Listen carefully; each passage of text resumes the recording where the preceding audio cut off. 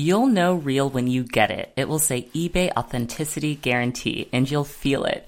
Maybe it's a head-turning handbag, a watch that says it all, jewelry that makes you look like a gem, sneakers and streetwear so fresh, every step feels fly.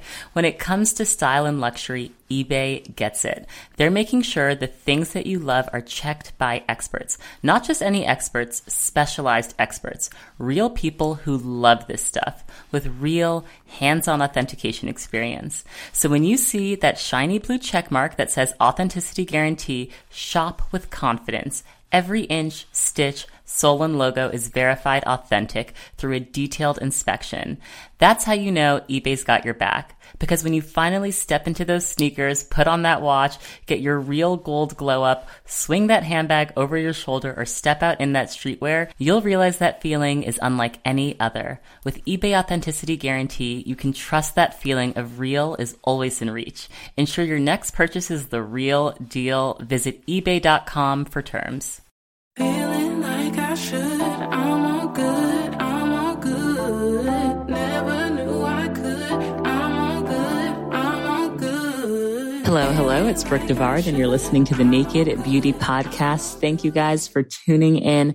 I am so excited for you all to hear my conversation with Darian. I think she is one of the most interesting thinkers and journalists in the beauty space today. And it's really fascinating to hear her talk about the way that the beauty journalism space is evolving, the importance of having your own platform, where it used to be like you would die to get a job at Hearst or Condé Nast for a chance to reach an audience to talk about beauty. Now you can just use social media, create videos, talk about these things, build an audience, and kind of get work that way. And I just think it's really interesting to talk to people that are in the field as it's emerging about their thoughts. We also just talk about beauty culture today through the lens of some television shows. So for example, we talk about And Just Like That. We talk about how I am choosing to remain neutral on Botox and eyelash extensions because I'm realizing that people's tastes are changing and the norm is changing. And so I'm just observing versus being judgmental. Overall, a really interesting conversation that I hope you guys enjoy. Right now, I'm just easing into January 2022. We have not had our nanny in the past 2 weeks because of a COVID situation, and thankfully she's fine, but it's just been my husband and I taking turns, taking care of Mavi, which is a lot of work when you're also working full time. But, you know, we're healthy and we're really grateful for that. And so it's okay. Everything's going to be okay. It's been cold in New York. We're headed out to Sag Harbor to enjoy some time there. And because so many people in New York are sick and Omarion is just spreading his wings all over the city, we've been inside a lot. So that means I've been watching a lot of television. Euphoria came back. Yes. You guys know I interviewed Donnie Davy, the lead makeup artist of Euphoria, who I literally had to pursue relentlessly for a very long time to get her on the podcast. And I was the first podcast that she ever did. I think she's done more press now, but really great episode if you want to check that out. And now that Euphoria is back, I'm just really taken aback by how stressful it is, how anxiety inducing it is. When Euphoria first came out was it 2020? I wasn't a parent yet, you know, it was just oh, these are crazy kids. Now I watch and it's so stressful for me to watch these kids and all of the situations that they're putting themselves in that are totally unsafe. I'm also watching Morning Show. Yes, which I know is old, but just watching it for the first time now and it's pretty enjoyable. But that's what I'm going to be doing, I think, for the foreseeable future on the weeknights, watching television. So let me know what you guys are watching, if there's anything that I should check out. And let's get into this conversation with Darian. Thanks for listening. You'll know real when you get it. It will say eBay Authenticity Guarantee, and you'll feel it. Maybe it's a head-turning handbag, a watch that says it all, jewelry that makes you look like a gem, sneakers and streetwear so fresh, every step feels fly. When it comes to style and luxury, eBay gets it. They're making sure the things that you love are checked by experts. Not just any experts, specialized experts. Real people who love this stuff with real hands-on authentication experience. So when you see that shiny blue check mark that says Authenticity Guarantee, shop with confidence. Every inch, stitch, sole, and logo is verified authentic through a detailed inspection.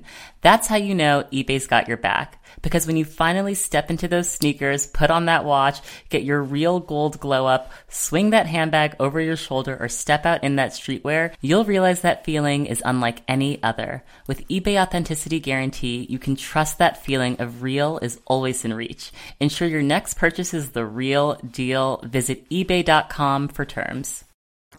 I ain't never felt before. I was locked up in my head, but I ain't got a friend. Darian, welcome back to Naked Beauty. Thank you so much for having me. You know, what I was reflecting on even just today was that I think this is my third appearance on Naked Beauty Podcast. And I feel that anyone who, for whatever reason, would want to like get to know me in some capacity for any reason, they could track my growth. Yes. They could track my thoughts literally through Naked Beauty Podcast, which is kind of cool to me. It's really amazing how much our careers and me personally have grown since that first interview we did in 2017. And someone actually brought this up. Were you an Insecure fan? Were you into the whole? Okay. Someone said what's emotional about Insecure ending after 5 years is when we reflect on our personal journeys from season 1 of the show versus where we are now and how much has happened. And I was like, yeah, that's kind of true. It's been this part of our lives. And you and I have been able to check in on air every couple of years. Yeah, so true. And I felt that every time I actually have a better sense of who I am and the direction I want to go and what I care about in beauty and the space that I want to fill, and also watching you evolve too, right? And having a son, watching you on Instagram, but also just even our friendship, and also watching the podcast continue on after all these years. I think it's amazing. I think it's a testament to our hard work, to our personal growth. I think we should give ourselves more credit for that. It's tough. Cheers to that. Well, introduce yourself for people that aren't familiar with you or your brilliant work. My name is Darian Simone Harvin. I am a beauty reporter. I really focus on beauty at the intersection of politics and pop culture. And I feel like what that really now means is that for the past 4 to 5 years that I really decided that I wanted to focus on beauty. It's really been about me defining beauty for myself and what that involves, who I want to see be a part of the conversation, and really getting people to recognize outside of the obvious focus that we have on brands and what they are doing and the products that we're testing and, the founders who are really into, I think sometimes spotlighting each other and us and how our thoughts and emotions and the way that we decide to show up affects pop culture. I think that now, when I think about beauty and what defines beauty, I run a newsletter called Beauty IRL. That's a curation of beauty news that's at the intersection of politics and pop culture. And I cover now wellness, spirituality, women's health, athletes, tech, music. I feel like music is really the universal language of everything I've really learned. So I write for the New York Times, LA Times, Allure, Teen Vogue, The Cut. I'm going to have more stories coming out with The Cut this year, fingers crossed. But we love that. Yes, I've loved seeing your work in The Cut. How do you get to a place where all of these outlets that we know and love are commissioning you for work? I think a lot of people would love to do journalism about beauty at the intersection of, pop culture and politics. But how do you start? How do you get to a career like the one you've had? Well, the advice I would give anybody actually with this current state of media, and it's actually really affecting the direction that I am starting to go, is less focus on the platform and more focus on your voice, really being in conversation with people who are not in media, and sometimes not even people who are like interested in your beat per se, like whether it's music or beauty, talking to your friends, talking to your family, really keeping your feet on the ground so that you can come up with and you can pitch story ideas that no editor can deny. I've interviewed Tracy Ellis Ross, Megan Thee Stallion, Lauren London, Cardi B, Natasha Rothwell. You know, I've interviewed a variety of, yes, like people who are icons, literally. And I feel that one of my favorite pitches that I wrote was for Meg Thee Stallion when she had her beauty pageant in LA. Like for me, that was very much like a beauty reporter thing to do. It was in LA. It was something I could go to. I pitched it to the style section of the New York Times. So it was this way of covering a music artist in the New York Times in a way that I know the music section of the New York Times would have never let me do. Like, that's the reality of the situation. Like, the New York Times is literally never going to let me write a story like for their section. But I still found a way to interview one of the most undeniably most like will go down in rap history as one of the best rappers, period, to me. And it's in the New York Times, and she had a beauty pageant and she supported other women. So if anything that I have learned this past year is, wow, I have really worked hard and almost used my own stories, and especially my newsletter, as a case story for a new way of talking about culture.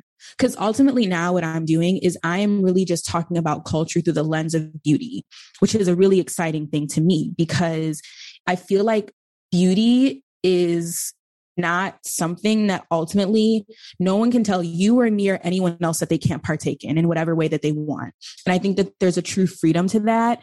And when we talk so much about diversity and inclusion, it's not even something that I have to say. I can just do it and show it by the people who I cover.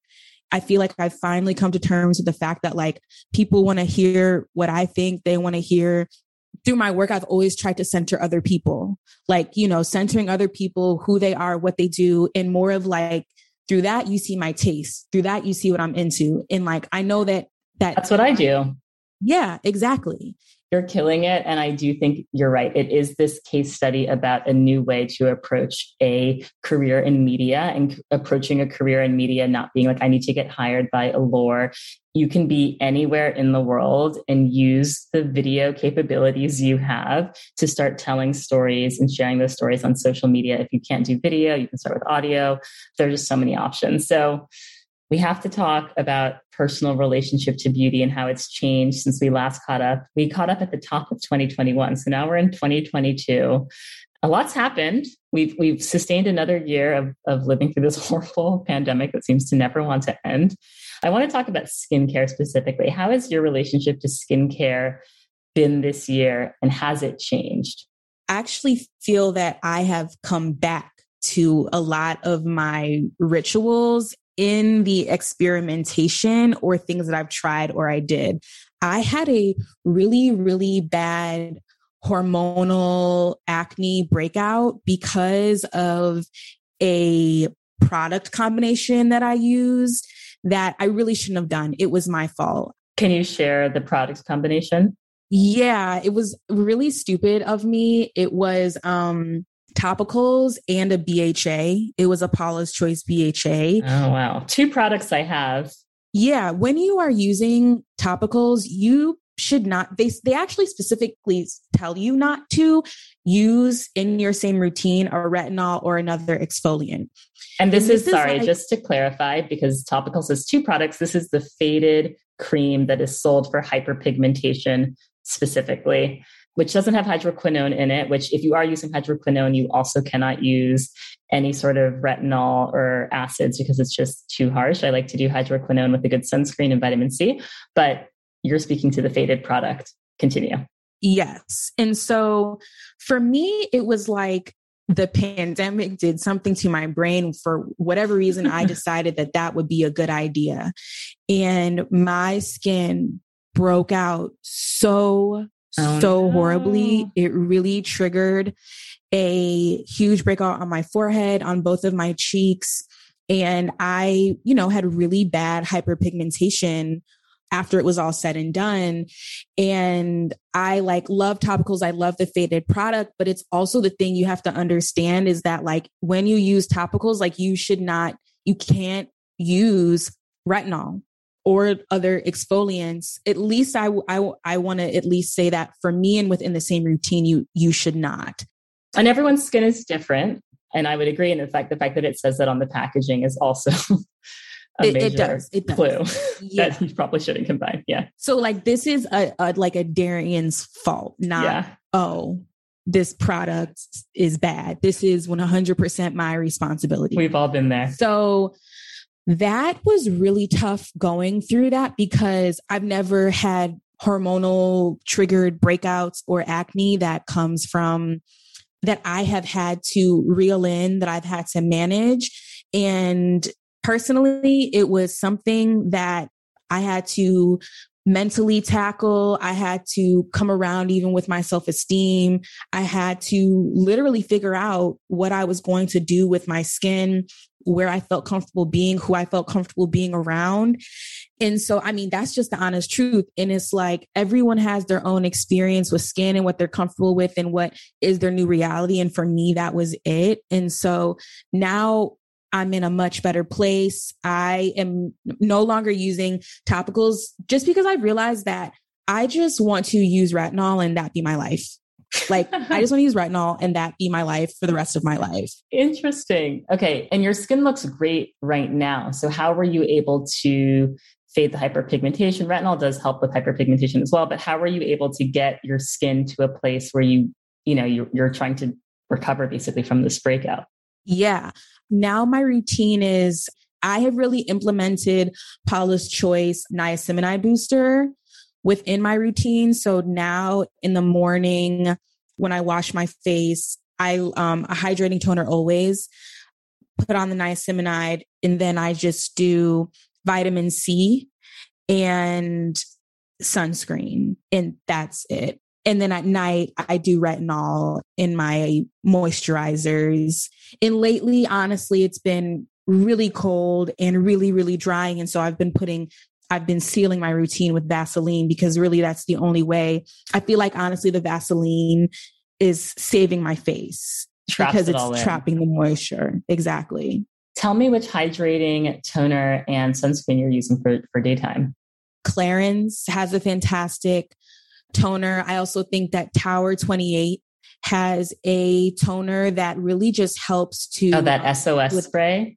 Yes, I really like that toner. I don't love the smell, but I think the smell is just kind of a symptom of whatever the formula is, and truly not a big deal. I think it does a really great job of just calming the skin, and it's not super expensive and it lasts for a while. And apparently it's good for eczema, I hear from people. Yeah. And then I use Black Girl sunscreen. To me, Black Girl sunscreen, I know that it has ingredients that are going to already help with fading hyperpigmentation. And it's just a very moisturizing sunscreen. And so for me, it means that I don't have to that's my moisturizer, right? Yes, exactly. That avocado oil in the formulation makes it so hydrating and lovely. And your skin glows after you put on the Black Girl sunscreen. It really, really does. And they have a matte version, but I still stick to the original because I love that greasy glow, honestly. I love it too. I love it. Now, we have to talk about this trend, which I'm sure you've observed, of skin minimalism, where everyone's trying to pare back their routines. Everyone's trying to say, we have too much, we're buying too much, we're doing too much, and a lot of conversation about the skin barrier and protecting the skin barrier. Do you feel that this is just another trend in the beauty cycle pendulum where it's go to have a 10-step routine and now the pendulum swings the other way and they say, okay, only do 2 things or 3 things. And how do you feel about all of the conversation now about the skin barrier? Yeah. Okay. I feel that this is actually a conversation that we have continued to have, but the term just either takes on a new meaning, or I feel that we come up with a new name for it. Or sometimes I feel that makeup and skincare minimalism and steps kind of just flip flop. And sometimes I think it also has to do a lot with social media platforms and whose content we are paying attention to and who through their own routine and what they're saying, we are starting to feel like it is becoming a part of just, what am I trying to say? Are you saying that it's almost like interception? Like without us realizing we're absorbing a point of view about how many steps we should have in the skincare routine by watching like, you know, Vogue, Get Ready with Me, or like watch me do my skincare routine, that we're basically getting messages about how long our routine should be and how many products we should be using? Yeah. And I think it's also an emphasis on who we're paying attention to, who's influential and who's in your ear, making you feel that this is something that feels like a bigger conversation. Like for me, I think a lot about, first of all, makeup and how, to me, especially when Glossier was first becoming, you know, we were all thinking about fewer steps in our makeup routine when they were starting to really arise as a brand. That to me was something that we were already at least talking about, makeup minimalism, even if we weren't calling it that within makeup. Then we continued with COVID, the pandemic. We weren't wearing as much makeup or not as often. And now with skincare during the pandemic, we started to have more of an emphasis on skincare. And then we're starting to see more conversations around sustainability, simplicity. Then I also think about K-beauty, J-beauty, how there was a lot of marketing and emphasis and trends around step routines that were inspired by customs that and routines that came from Asia. And now I kind of just think that sometimes I'm not for sure if it is more of we are just consuming more of our own preferences. Like I think about TikTok and how, or even YouTube per se, and I think about how I follow girls who are still doing glam. Girls who are still doing glam are following other girls who still do glam, right? So like for me, I'm a beauty reporter, so I'm following everybody. I'm interested in what everybody is doing. But I do think that if you are a girl who is not beating her face for the gods, and you probably have always had some sort of minimalist like makeup routine. I feel like you have, Brooke. Like to me, you've always had like a glow, very natural. We used to call it natural beauty. I feel now we're calling it like minimal beauty. And then sometimes I feel like when we have the conversation, I'm not for sure if we're talking about natural in terms of like clean beauty. Oh, yeah. I think the thing I'm saying in a very jumbled way is that I think that social media, who we follow, who the algo is uplifting, and who we view as an authority and who's in the space or in we really value their POV. I think that all influences, therefore, what's being written about, and then therefore what we say is in and what we say is out. Yes, I agree with everything you're saying, but I think it also goes a level deeper in terms of what corporate interests are. When you think about totally, a creator is incentivized actually to talk about more products in a single 7-minute YouTube video than to talk about one product, right? Because every single one of those product mentions is an opportunity to use an affiliate link or to shove in another sponsor. So they're probably going to talk about using more products than the average person would talk about. Magazines, which rely on advertiser support, can't start saying you only need one moisturizer for the year or you only need one sunscreen. That goes against exactly their corporate interests. So I do think that if skin minimalism becomes really popular in terms of this ethos about only have like a few good products and you don't need to buy new products all the time, it's going to happen almost in spite of creators and corporations and the media. That's a really good point. See, that I 100% agree with. And what they'll have to do about that, I don't know. And I don't care, if I'm being honest. I totally agree. You mentioned glam, and I just have to touch on this because I would really actually want to know your point of view. Also being that you spend a lot of time in Los Angeles, but you're also like in New York and you see what's going on here. Do you think lashes have just gotten to the point of no return? Because I've been thinking that it's a lot for the past 2-3 years. Like, wow, people are just doing full lashes, but it's gotten to a point now that is, for me, in my aging eyes, in terms of what I think of as quote unquote acceptable, seems like people are doing the absolute most with these lashes. Is this just life now? I am not sure, but all I know is that I am not even myself even fully comfortable with the glue-on lashes. I feel very self-conscious about how I look. However, the reason why I don't think that lashes are going anywhere is because lashes, the application of lashes and the business of lashes has truly become the entryway for a lot of women and people within the beauty industry. Lash techs, like hair, selling hair, creating a brand on Instagram where, you know, you are now selling wigs and weaves and extensions. I think that we are now seeing, this is the thing about the beauty industry and why I feel like in my opinion, beauty is such a resilient industry, especially I think why we also see a lot of women and women of color creating wealth for themselves within the beauty industry, because it is a space that, again, no one can tell you that you can't be a part of. You can go and get your license if you can afford it, or you don't have to now these days. No one cares, I don't think. Yeah. And I think that because of that, you can build a business for yourself. The entryway into the beauty industry based on your location, whether you are in Atlanta or Houston or New York or LA, or even just in your hometown, is possible. And so beauty is a means in which people can make money for themselves potentially very quickly. And so I feel like I've seen that happen within the lash space. I have too, yeah. And something funny is that I follow this male barber on TikTok, and he recently started doing lashes. And he has, you know, this whole TikTok, no one's going to come to you, man. No one's going to come to you, get your lashes. And then, you know, this collage of him doing all these women's lashes.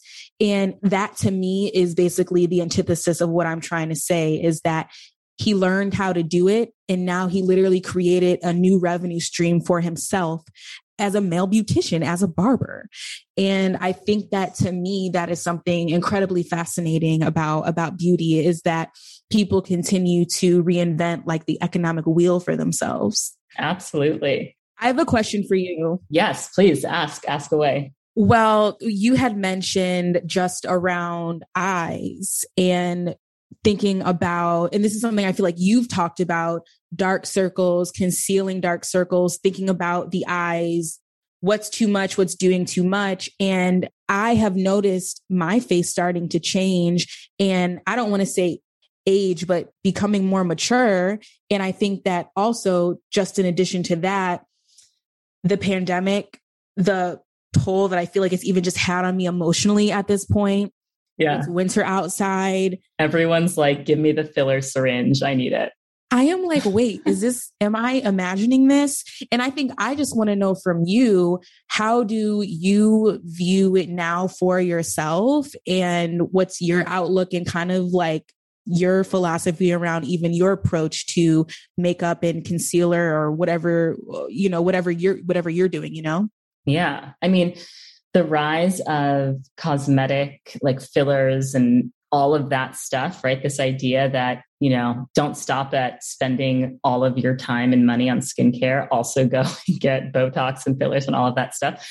I think it's becoming so increasingly mainstream that people look to that as a solution for some of the things they want to change on their face. And I have decided on how I feel about that I'm going to remain neutral, because I think I have learned not to be judgmental. Even when I was talking about the lashes earlier, I was saying it's like my older eyes, like my eyes are aging in terms of, you know, older people would look at long nails and be like, wow, nails that long. Like, is that, you know, I'm getting to a place where I need to realize, okay, is this how people's lashes look right now? Or is it me that needs to adjust, or like, is taste just changing? So I think with Botox and fillers, a lot of it is me being neutral about the fact that so many people do this. Now, I do not have anything in my face. I don't have Botox.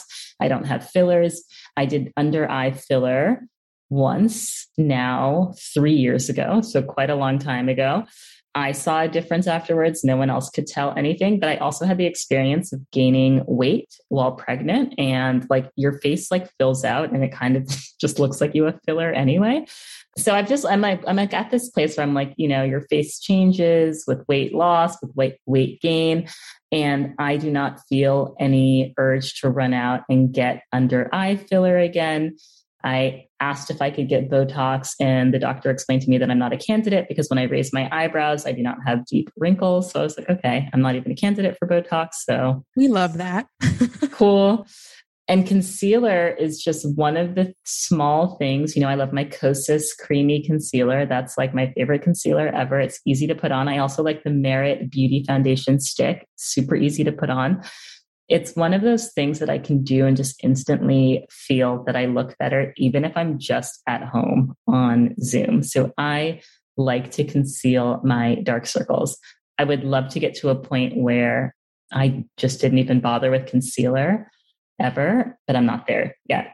I love that. I think that that is a really good outlook and approach. And I think that for me, I have been also just waiting and reflecting and seeing how I feel and not jumping to conclusions. And also just realizing that maybe this is, I don't want to say a phase, but just me more recognizing that my face is changing and that's okay. Your face looks the same to me. I'm curious what you think is changing, because I think the other thing that we have come to learn from this pandemic is that so much time in front of screens, whether that's looking at other people on screens that are using filters or looking at ourselves on Zoom, has distorted our self-perception in some ways. So I'm just curious what you think is changing, or like what you could possibly even do, because I'm struggling to see it. I don't think I can do anything besides right now put eye cream, but I think that there is just a tiredness in my face right now. Really? That is contributing to, I mean, I have on concealer right now and I have on makeup right now, but I am seeing these little like fine lines. Not even fine lines, like these tiny little, I think bags is an exaggeration, but I don't know what else to call them, but not fully around my lower eye, but just at the corners. And for me, I'm like, is this permanent? Is it just because I'm tired? Is it just because I am like literally sick of everyone's mess around me? Like, I'm just going to continue to gua sha. I'm just going to continue to use eye cream and see where it goes. But I was just like, man, a lot of me honestly feels like it's just emotional toll from the pandemic. I feel like this is probably the first time in a long time that I have just been like emotionally drained and tired from this experience in so many ways. That's so real. And I think that is probably having a huge effect on my face. So I'm keeping that and I'm bearing that in mind. Yes. I honestly think after you should just take like a long 10-day vacation and then reassess how you feel. I think that too. And I also think that some vitamin D would do me like some sun. Just go to Mexico for 10 days. Yeah. I know. I saw your trip. That looked fabulous. Yeah. Just get away. I think are you watching it Just Like That? The very controversial new Sex in the City. Okay. I'm watching it. I'm invested. I'm tuned in. Everyone hates it. I'm like, listen. Same. Everyone hates it. But you know what though? So of course, like the media hates it. I think that also something that I realized too, in reading a lot of the reviews, I am watching the show as a 31-year-old young Black woman. I am watching the experience of these white older women who are talking through their issues and their problems. And so I think for me, I more view myself as an observer versus somebody who's being really judgmental of their experience, because like for me, I kind of just view myself as a fly on the wall. Like, oh, interesting. She feels this way. She feels that way, versus maybe the critic at The Cut or the New York Times who can far more relate to that experience. And so for me, I think that it's probably why I'm enjoying it a lot more, because I'm not as attached to the characters from an identity lens. I just love the show and I really like the characters and I like what they bring out in me. And so in that way, I'm very invested. You have tapped into such an interesting and fascinating point, because I think that like Miranda and Charlotte, they're like Karens, right? They're essentially Karens. Right. And if you are an older white woman, it's not a very flattering portrait. It would be like if, to bring it back to our Insecure conversation, it would be like if there was a new Insecure with like all of the cast minus maybe like Kelly's not there because that's like the Kim Cattrall that everyone misses. But they come back and like, I don't know, like Molly and Issa are like a mess and like, you know, are like not, you'd be like, oh my gosh, I thought they would be like, it's like people were like, oh, I wanted Carrie to have, you know, her own version of Goop and be this boss. And I wanted Miranda to be like so much more woke. And it's like, well, guess what? Some people lose touch, and it's not, when you overly identify with them, I can see the disappointment. But I brought up And Just Like That for a reason, because I think it's been very interesting to hear Sarah Jessica Parker talk about the fact that she's received backlash for aging. And I kind of like that she's done nothing, like, or maybe if she's done a few very small things, but I kind of like that we can see that she is getting older. And I think there's something very like, elegant and like glamorous in a way that like money can't buy, to see people get older and just be like that chic, cool, elevated version of themselves that's just older with like an older face. Me too. Oh my gosh. You just said something that I felt like I've been feeling and observing in watching her. Now, granted, she has amazing makeup. She has amazing hair. Everyone on set. But even still, you do see that she's maturing. And I think that for me, I enjoy that experience of literally watching her. I still think that there's something, maybe relatable is not the right word, but something very desirable. Like, you know what I mean? I think that oftentimes when, you know, we may see a reboot or a woman who is not a ravishing 25 years old, 30 years old, it's almost as if they're just a mom. We're not seen to desire them outside of their role as a wife, a mother, a granddaughter, whatever it is. And I think that something that I yearn for a lot is literally hearing more from women who are just simply older than me and have had more experience. And like, for me, I actually crave that so much. You know, there's so much talk in beauty about mature skin, aging, that term, whatever it may be. And it's like, I don't even honestly care about that debate. I just literally want to hear from women who are older than me. And I want to hear more of their voices within the beauty conversation, because they clearly have so much to offer. And I think that it's far more interesting. It's like when you have your mother and your grandmother on Naked Beauty, you know, people should go back and like listen to an episode, because for me, that is like what I want. Like when we talk about a beauty conversation, that's what I want to hear, that, you know, and I want to hear you be in conversation, or me be in conversation with women who are older than us or even younger than us. Yeah. I interviewed 13-year-olds for this podcast this year. Like, that was really interesting to me, that at 13, they already had a whole philosophy about skincare and beauty. And I've also had the experience of, for my 5-year episode, I interviewed listeners, and I have so many people emailed me and they were like, I'm probably like the rare older listener. Like, I'm in my late 40s or I'm in my 50s. And I'm like, it's not that rare. But one, they said that they appreciated hearing from younger women that had diverse perspectives. And then I also, of course, have a lot of younger listeners that are like still in school that were like, I love hearing from women in their 30s. So I think, yeah, we do crave that like intergenerational look at beauty. What do you think is next? Where do you think the conversations around beauty culture and skincare, and I'm focused on skincare because I think I've seen a lot more emphasis on skincare than makeup, but it could just be beauty generally. Where do you think the conversation is going?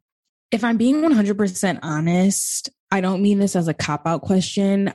I'm not 100% for sure, because I'm not for sure how invested I personally am in that specific conversation.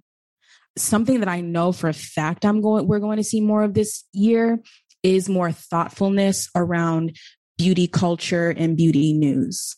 And I think a lot of what I have been trying to do and define in a lot of ways I did like this biggest beauty news moments of 2021.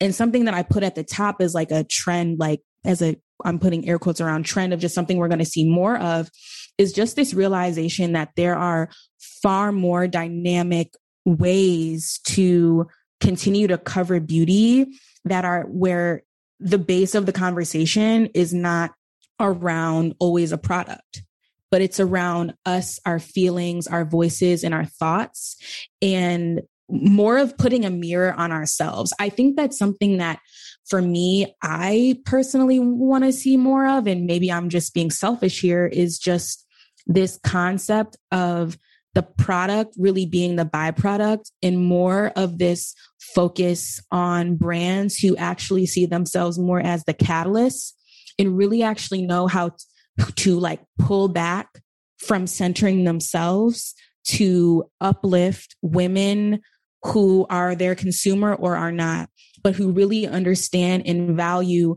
that everything that they do actually does not have to be around a new campaign per se, but is actually really about the long-term cultural benefit of uplifting voices and conversations that maybe you don't see the immediate benefit of. Yes. And so I know that doesn't building community, exactly. And I think that like, for me, just this more dynamic way, I think, of seeing people cover beauty news, is going to continue to be a thing. I can't tell you how many magazines have asked me to be a contributor, or have podcasts that have asked me to, come on to be like a beauty news reporter, because they recognize the value in it. They recognize the thing that they've been missing. And so, especially for me as somebody who is like, I'm not about to do this for you for like $500. Like, I know that you don't have any money, but I know that what I have is like valuable and interesting, and that I'm onto something. It's like, let me take some time to be more long-term and to think more long-term about what I'm making, even if I lose out on money at the beginning, which, let's pray that I don't. Even if it means that I see other versions of it, it's like, I want to see other people continue to experiment with beauty conversations in really dynamic ways, in ways that come from not always a focus on brands. So for me, I feel like that's my space. I feel like what I realized is like, I'm not the girl who, my strength isn't in the tutorial. And I think that I'm looking at all the girls where that's where their strength is. And I'm like, okay, this is what I'm going to add to the conversation, Yes. Well, one, I think all of that is so brilliant, but I also think in a way you've answered my question about what's next in terms of like the beauty industry and skincare, because to bring it back to topicals, unfortunately you had that bad reaction, but like I just saw they launched some like serum for ingrown hairs, and everything from like the models that they selected to the way that it was shot and the way that it was styled.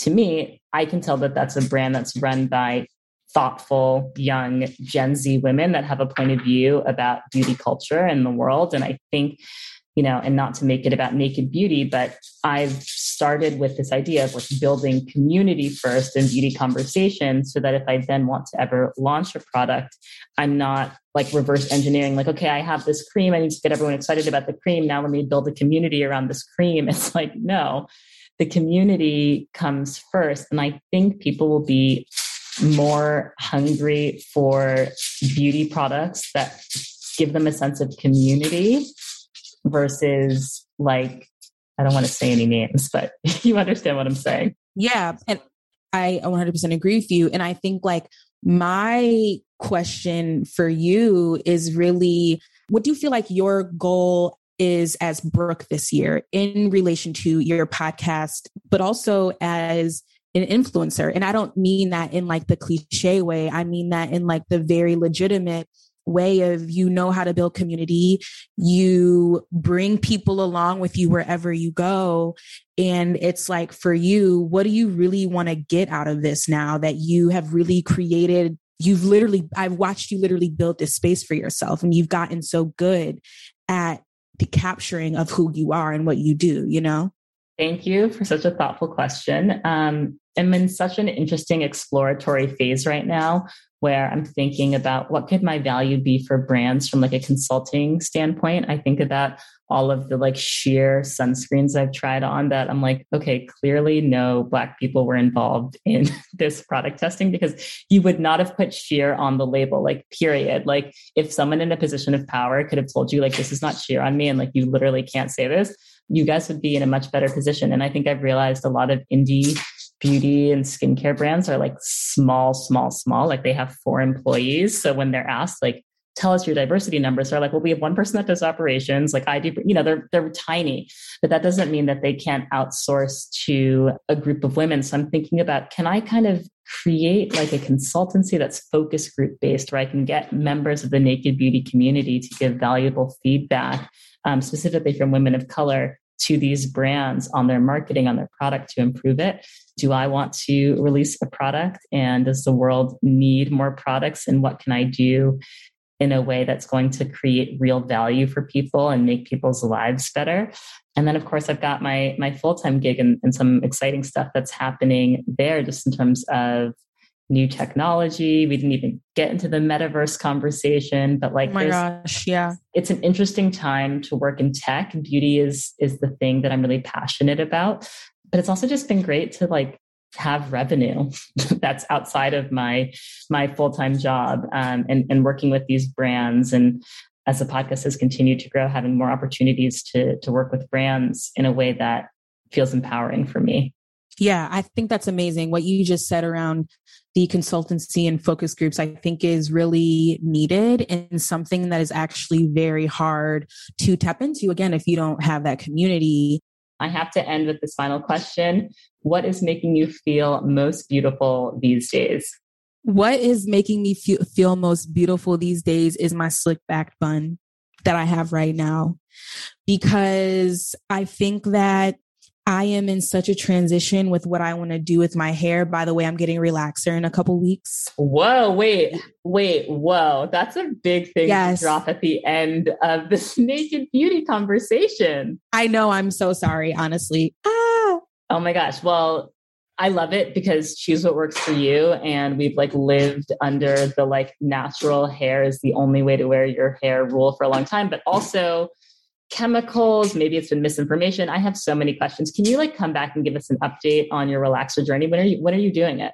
I'm going in a couple weeks, and I guess just to give a little brief of why. Yes, please. I have been natural, gone through the transition ever since I was in college.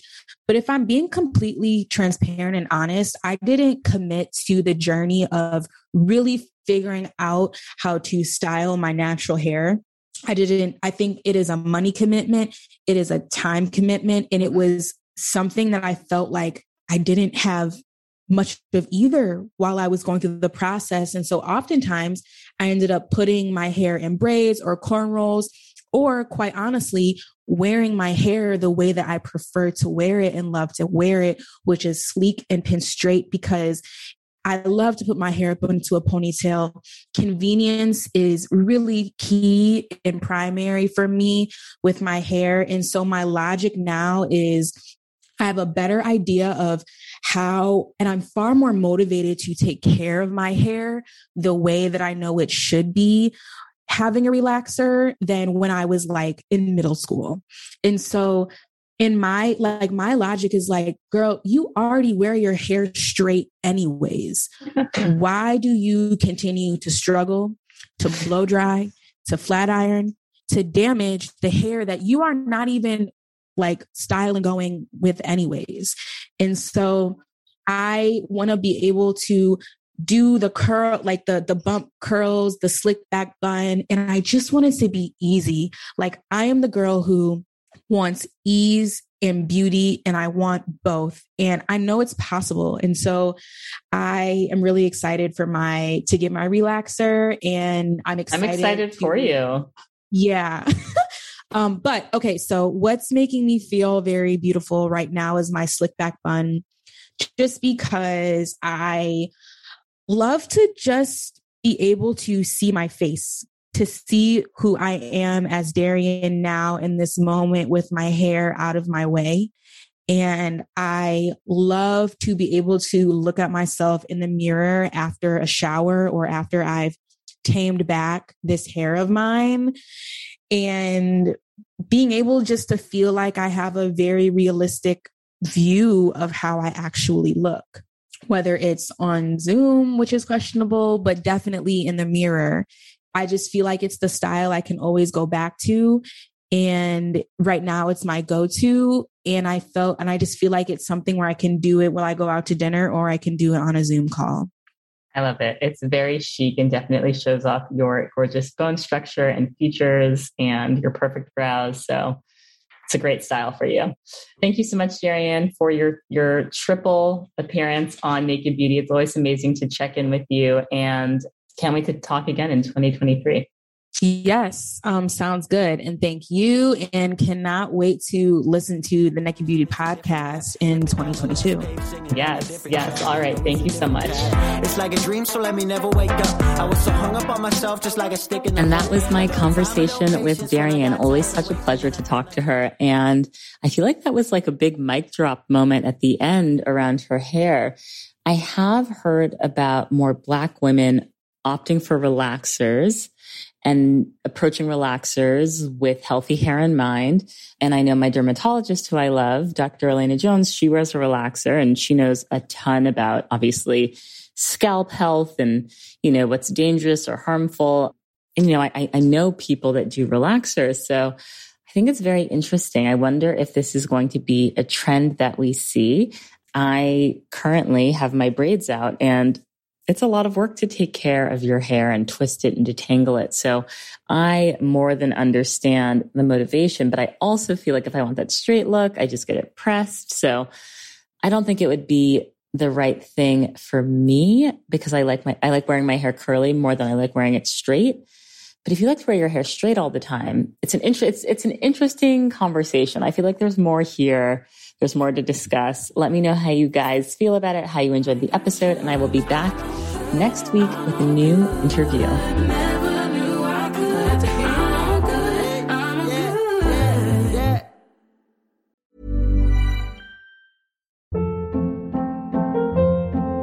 Hold up. What was that? Boring. No flavor. That was as bad as those leftovers you ate all week. Keke Palmer here. And it's time to say hello to something fresh and guilt-free. Hello Fresh. Jazz up dinner with pecan-crusted chicken or garlic butter shrimp scampi. Now that's music to my mouth. Hello Fresh. Let's get this dinner party started. Discover all the delicious possibilities at HelloFresh.com.